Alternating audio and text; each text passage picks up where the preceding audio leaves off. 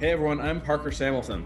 And I'm Kate Gardner, and this is the Ascendants podcast, featuring descendants of successful families ascending into their own identity and impact. Each episode, we'll introduce you to a guest who will share their family legacy and their next-gen narrative.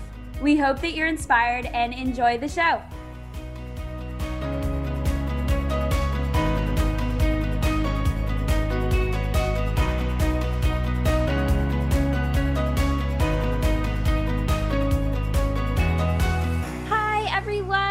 Welcome to the Ascendants podcast. It is such a joy to be with you all again and to welcome our good friend Taylor Adams onto the show. Taylor is an investment entrepreneur and growth magnifier who discovered a passion for combining entrepreneurship with investment and philanthropic strategies while working within his family office as a fifth-generation family member. He founded a venture capital firm and a foundation that incubates nonprofit initiatives. Taylor combined his hands-on experience and fifth-generation legacy business training to create education and coaching programs that nurture next-generation leadership capital, a new organization that is really exciting how it's emerging, and that helps support peers as they navigate a path to self-actualization and multi-generational success. Taylor, it's such an honor to have you with us today. Kate, thanks so much. You're the best. I appreciate being here and excited to share my story. Great. Awesome. Thanks so much for the intro there, Kate. We're excited to be chatting with Taylor here. So Taylor, tell us about growing up in the Adams family. Tell us about the legacy there and some of the values that were instilled in you and what it was like growing up. Yeah, definitely. So, when I was young, I wasn't really, aware of the family legacy from a business standpoint. I learned that probably in my mid teenage years. But to give you guys an idea of the family background, so I'm a fifth generation family member, I guess technically, but I operate as Gen 2 because my father was an entrepreneur and value creator in his own right. But going back to I think it's my great grandfather. It's either great or great, but what does it matter really, right? So he was in the mortgage lending business and built what became the largest mortgage lender and servicer west of the Mississippi, and then it became the largest company in California to emerge out of the Great Depression. And then that business was sold in the 50s to another Los Angeles family called the Hoffman family. And we formalized a family office. My grandfather formalized a family office in 1962. And my grandfather was an entrepreneur in his own right. He was a real estate developer. So he developed office towers in downtown LA and also developed industrial real estate throughout Southern California. Some real estate that we actually still even have today. My father, he actually also developed a ski resort called Mount Baldy. That's about an hour and a half outside of LA. So my family, we're all pretty avid skiers. I live in Park City, Utah now, and enjoy being able to hit the slopes outside of my office. And so my father started working for my grandfather, I believe when he was 19 years old, at the very bottom of the totem pole. I think his first job was cleaning toilets in an office building, but worked his way up through the organization, doing office leasing and eventually stepping into a lot of family office functions around estate planning. And then in the mid 80s, my father started his own investment and management firm that focuses on multifamily real estate, so apartment communities. He did that with a few other partners, and that business in its own right grew to be pretty significant. And is kind of the bread and butter of our family's current holdings. So growing up, back from my earliest memories, I think I was aware that we were in a business family. I'm the youngest of 6 kids, and I'm kind of the accident or surprise, depending on which way you want to look at it. The closest siblings to me are 8 years older. So I not only observed my father within the context of doing business with his father, I also got to observe my siblings doing business with my dad. And most of my siblings do work within the family business. Granted, they've built their own capabilities and businesses, but it's interesting. Things just are interconnected because there's unique capabilities involved.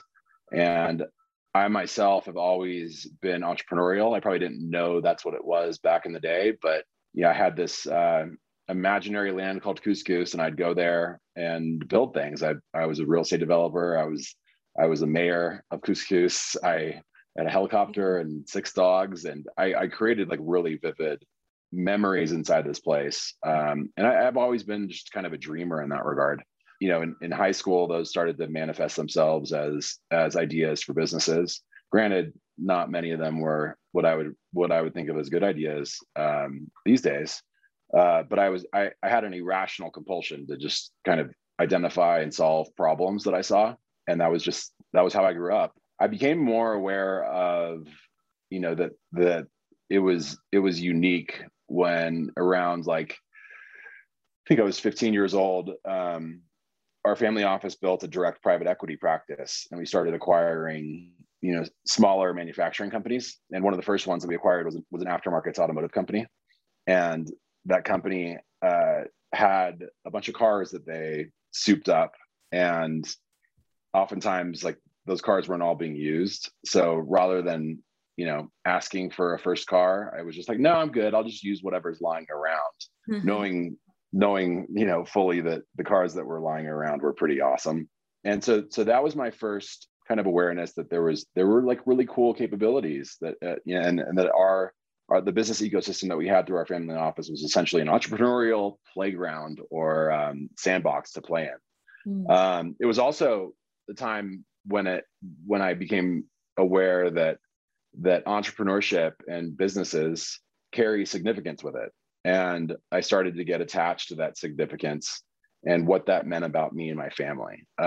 So it marked the beginning of a time when, you know, I became aware of the lesser character traits where you can be pretentious and be boastful without even being really aware of it. And I remember just internally having this need for significance, especially being around people that have done significant things and growing up in communities and going to schools where there were a lot of significant personalities. I wanted to be accepted, and I wanted the environment to reflect back that I belonged and that I had value. So this desire for significance definitely started there. And I knew I wanted to build things. So that's the family background and you know what it was like growing up. And you know, things have definitely happened and changed along the way. Yeah, that's so inspiring, Taylor. A couple of things that stick out to me.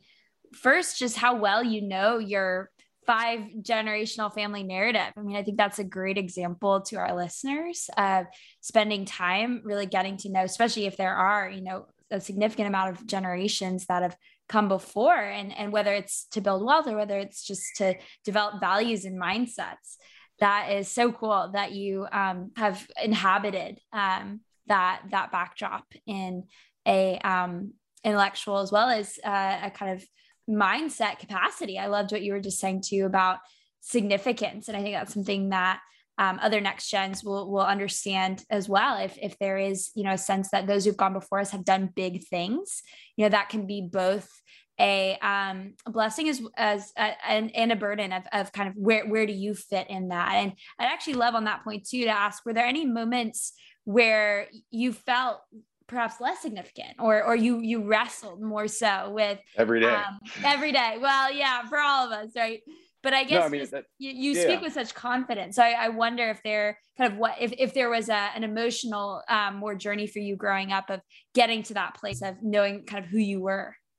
Yeah, I mean, I might present with a lot of confidence, and I do think I have reached a level where there is authentic confidence that's fueled by just really self-efficacy and the things that I've done, but also under the surface, I have crippling imposter syndrome. And that was definitely the case growing up. You know, I because I've been an entrepreneurial dreamer and always had my head in the clouds. I was a horrible student, and I was a horrible student at really good schools.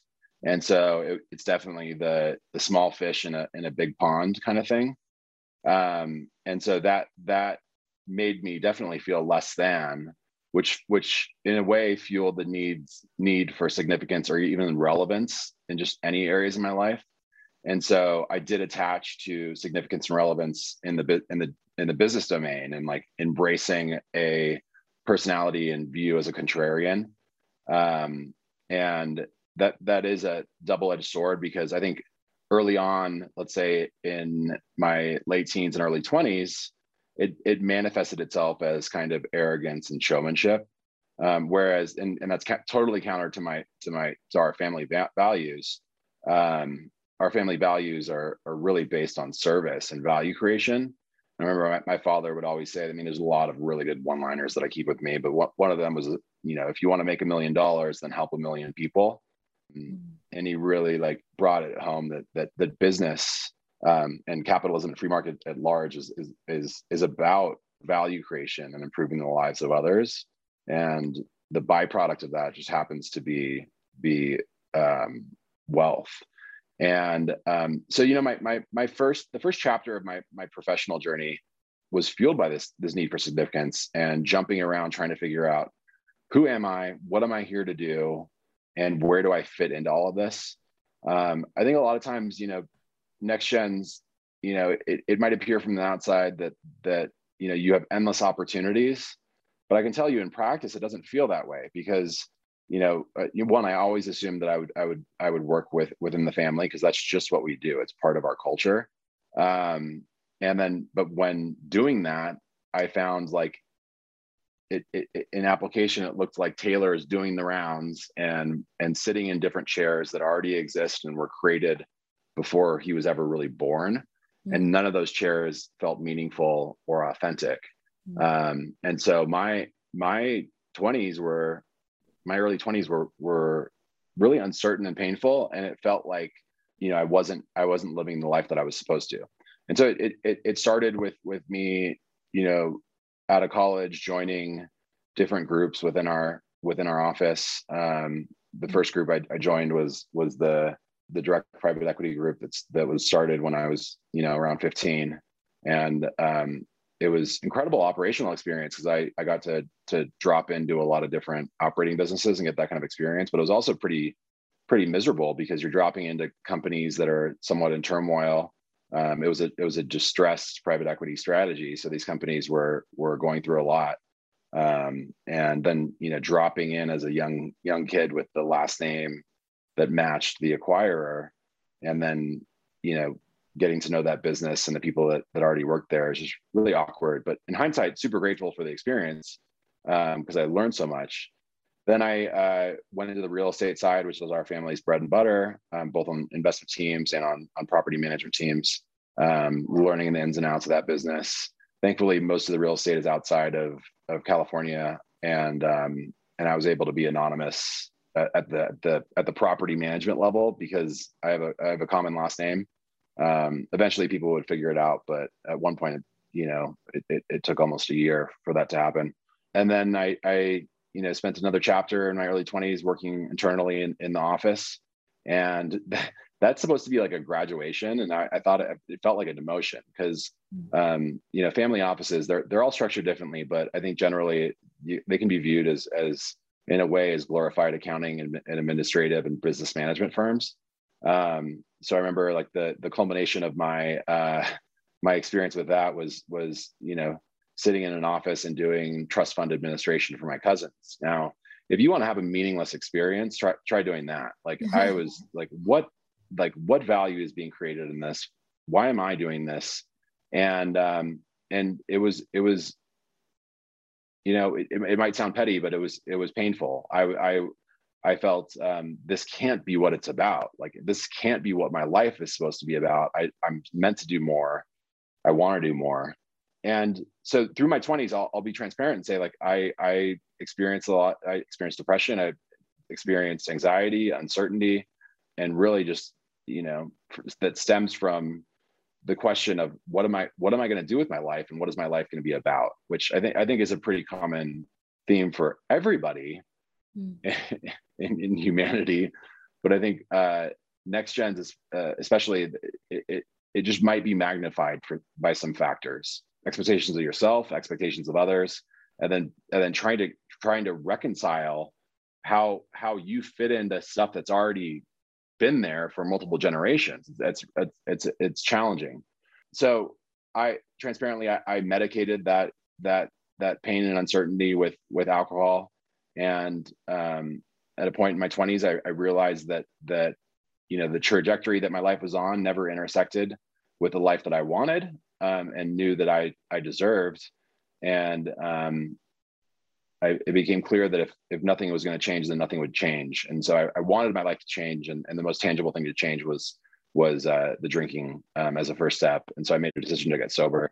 That opened up my world, because I discovered the power of recovery, discovered the power of life coaching, discovered the power of being of service and helping other people on their journey, starting with helping other people to achieve sobriety. But that has since rippled into many dimensions and many domains. Concurrent to that, that's when I decided to kind of step out of the family business. And at the time, it felt like I was turning my back on my legacy.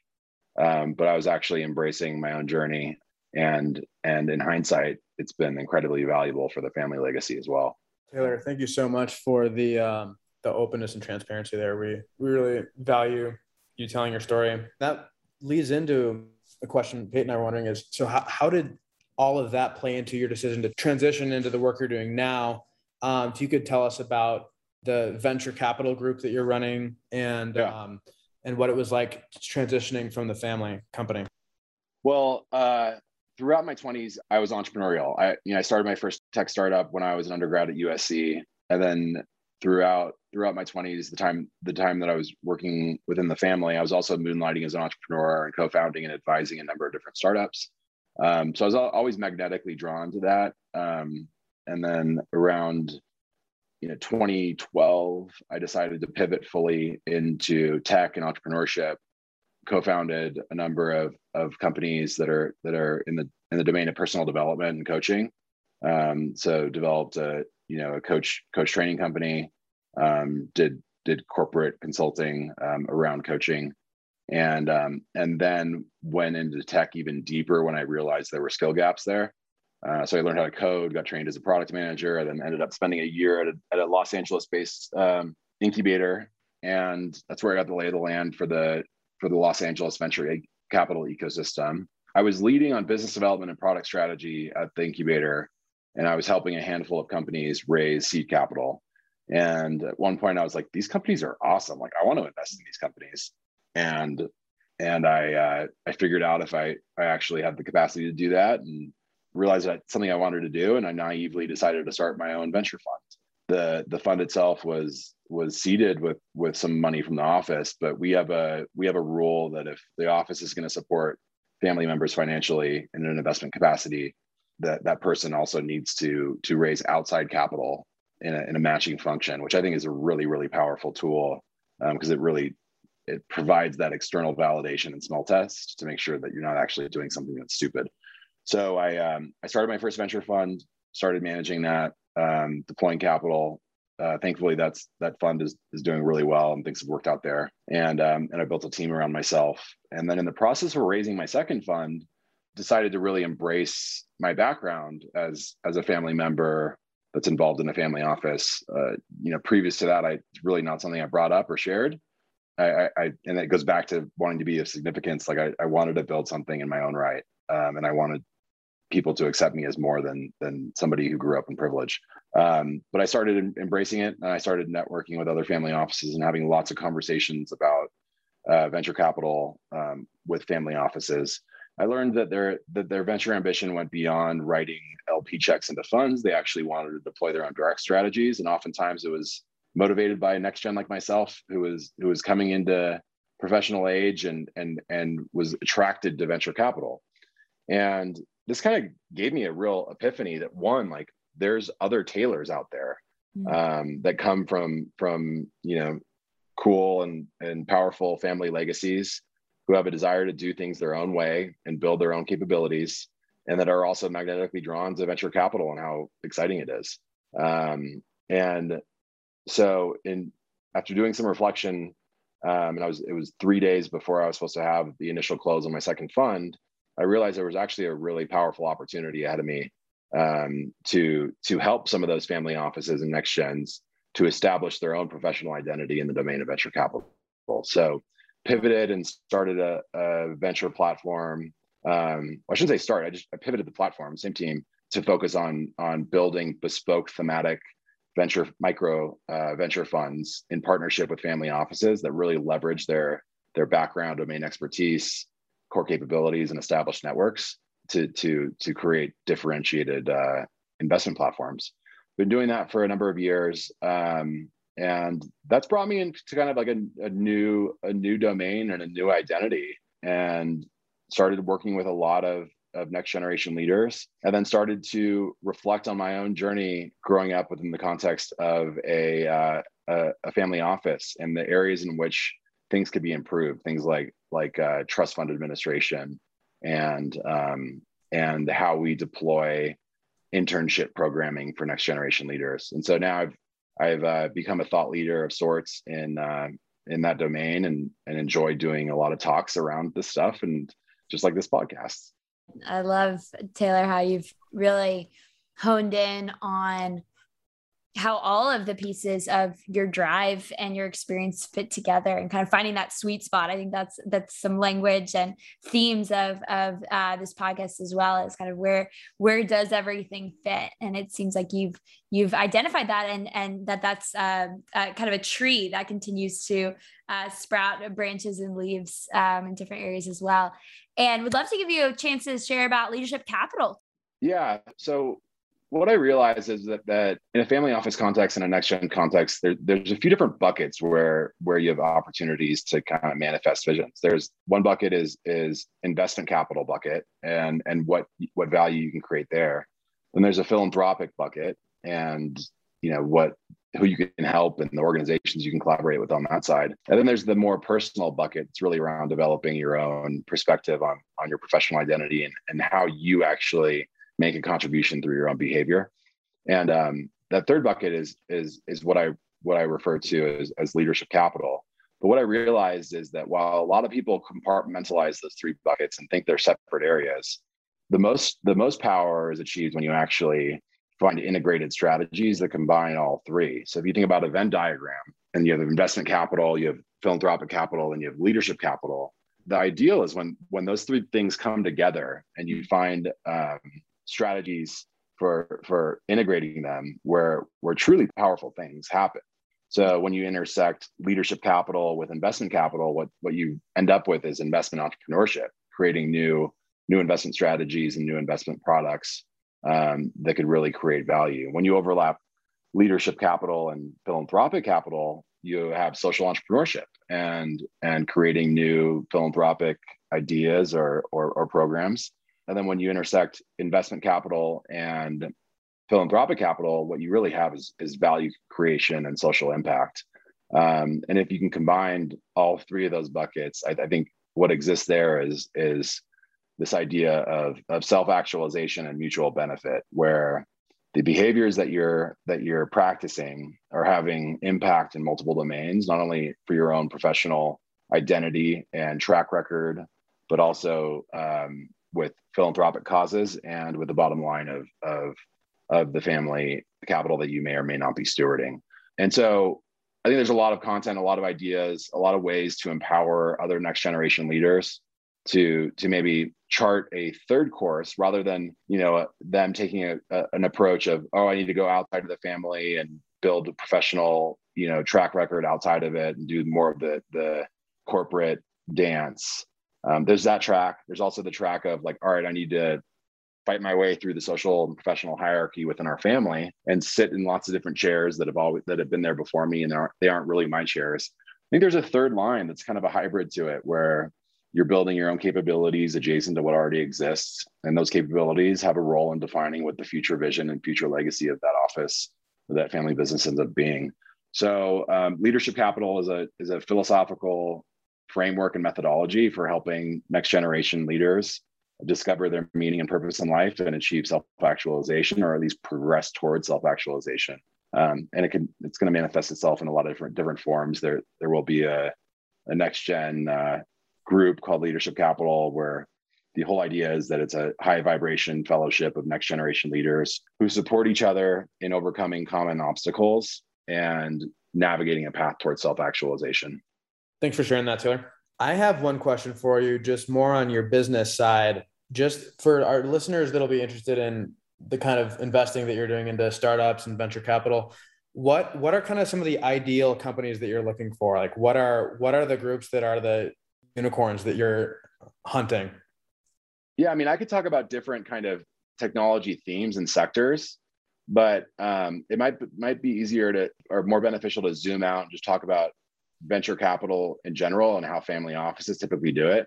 Yeah. So it's important to note that venture capital is an asset class where alpha, which means like really good returns, are only generated in the top quartile of venture funds.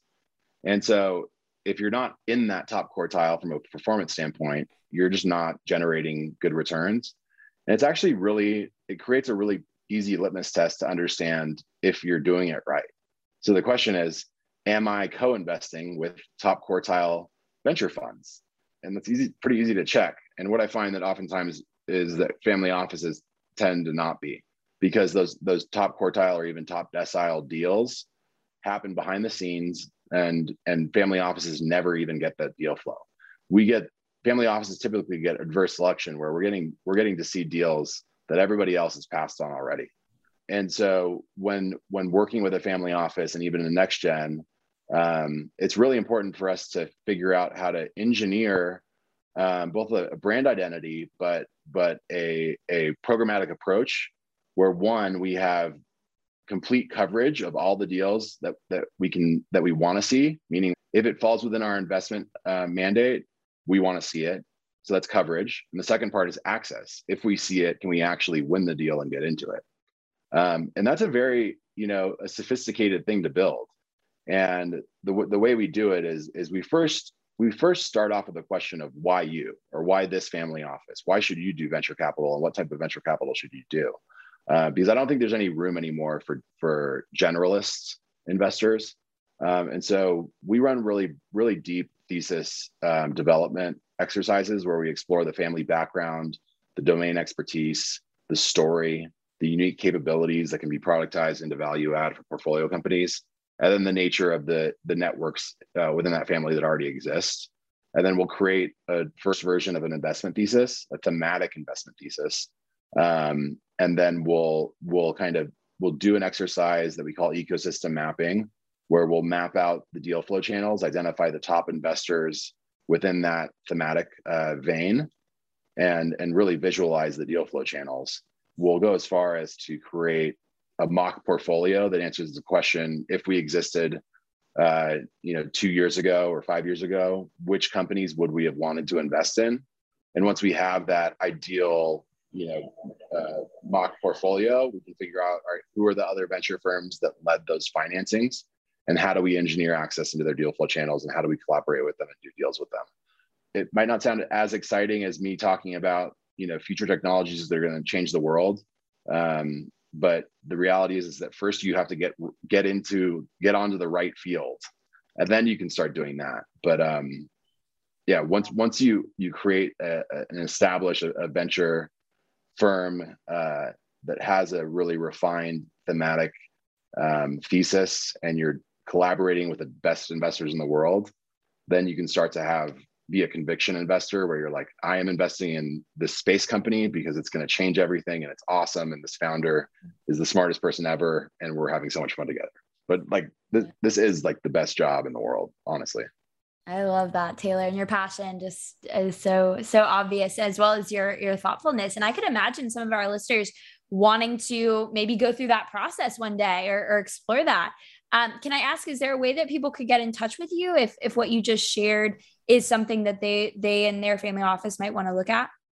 Yeah, totally. I mean, you can email me. It's taylor@belief.vc, BELIEF.vc.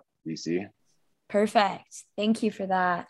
And last question would just be any parting advice to other next gens? Anything looking back on your own story that you have done an incredible job of processing and being able to present, but just especially probably for our young adults, what would you like to leave as some parting words? Yeah, I think this idea that not all who wander are lost, and it's really hard to screw up in your 20s. And I would encourage people to really explore and give yourself the freedom to move around and try different things, because in everything you try and in everything you fail at doing, you're gaining newfound context. And that context inevitably will become relevant to you when you do discover what it is you were born here to do. And so I guess the takeaway is that success is not a linear journey. For some people it might be, but I think for the people that want to change the world and create new things and really have an impact, it's never linear. Success is not linear. You're going to go through lots of ups and downs and mixes and swirls. And it might look like, man, you're just a dabbler and moving all over the place. But once you discover that thing that really drives you and gives you meaning and purpose, you'll be empowered to really, really excel at it. That's beautiful. So well said.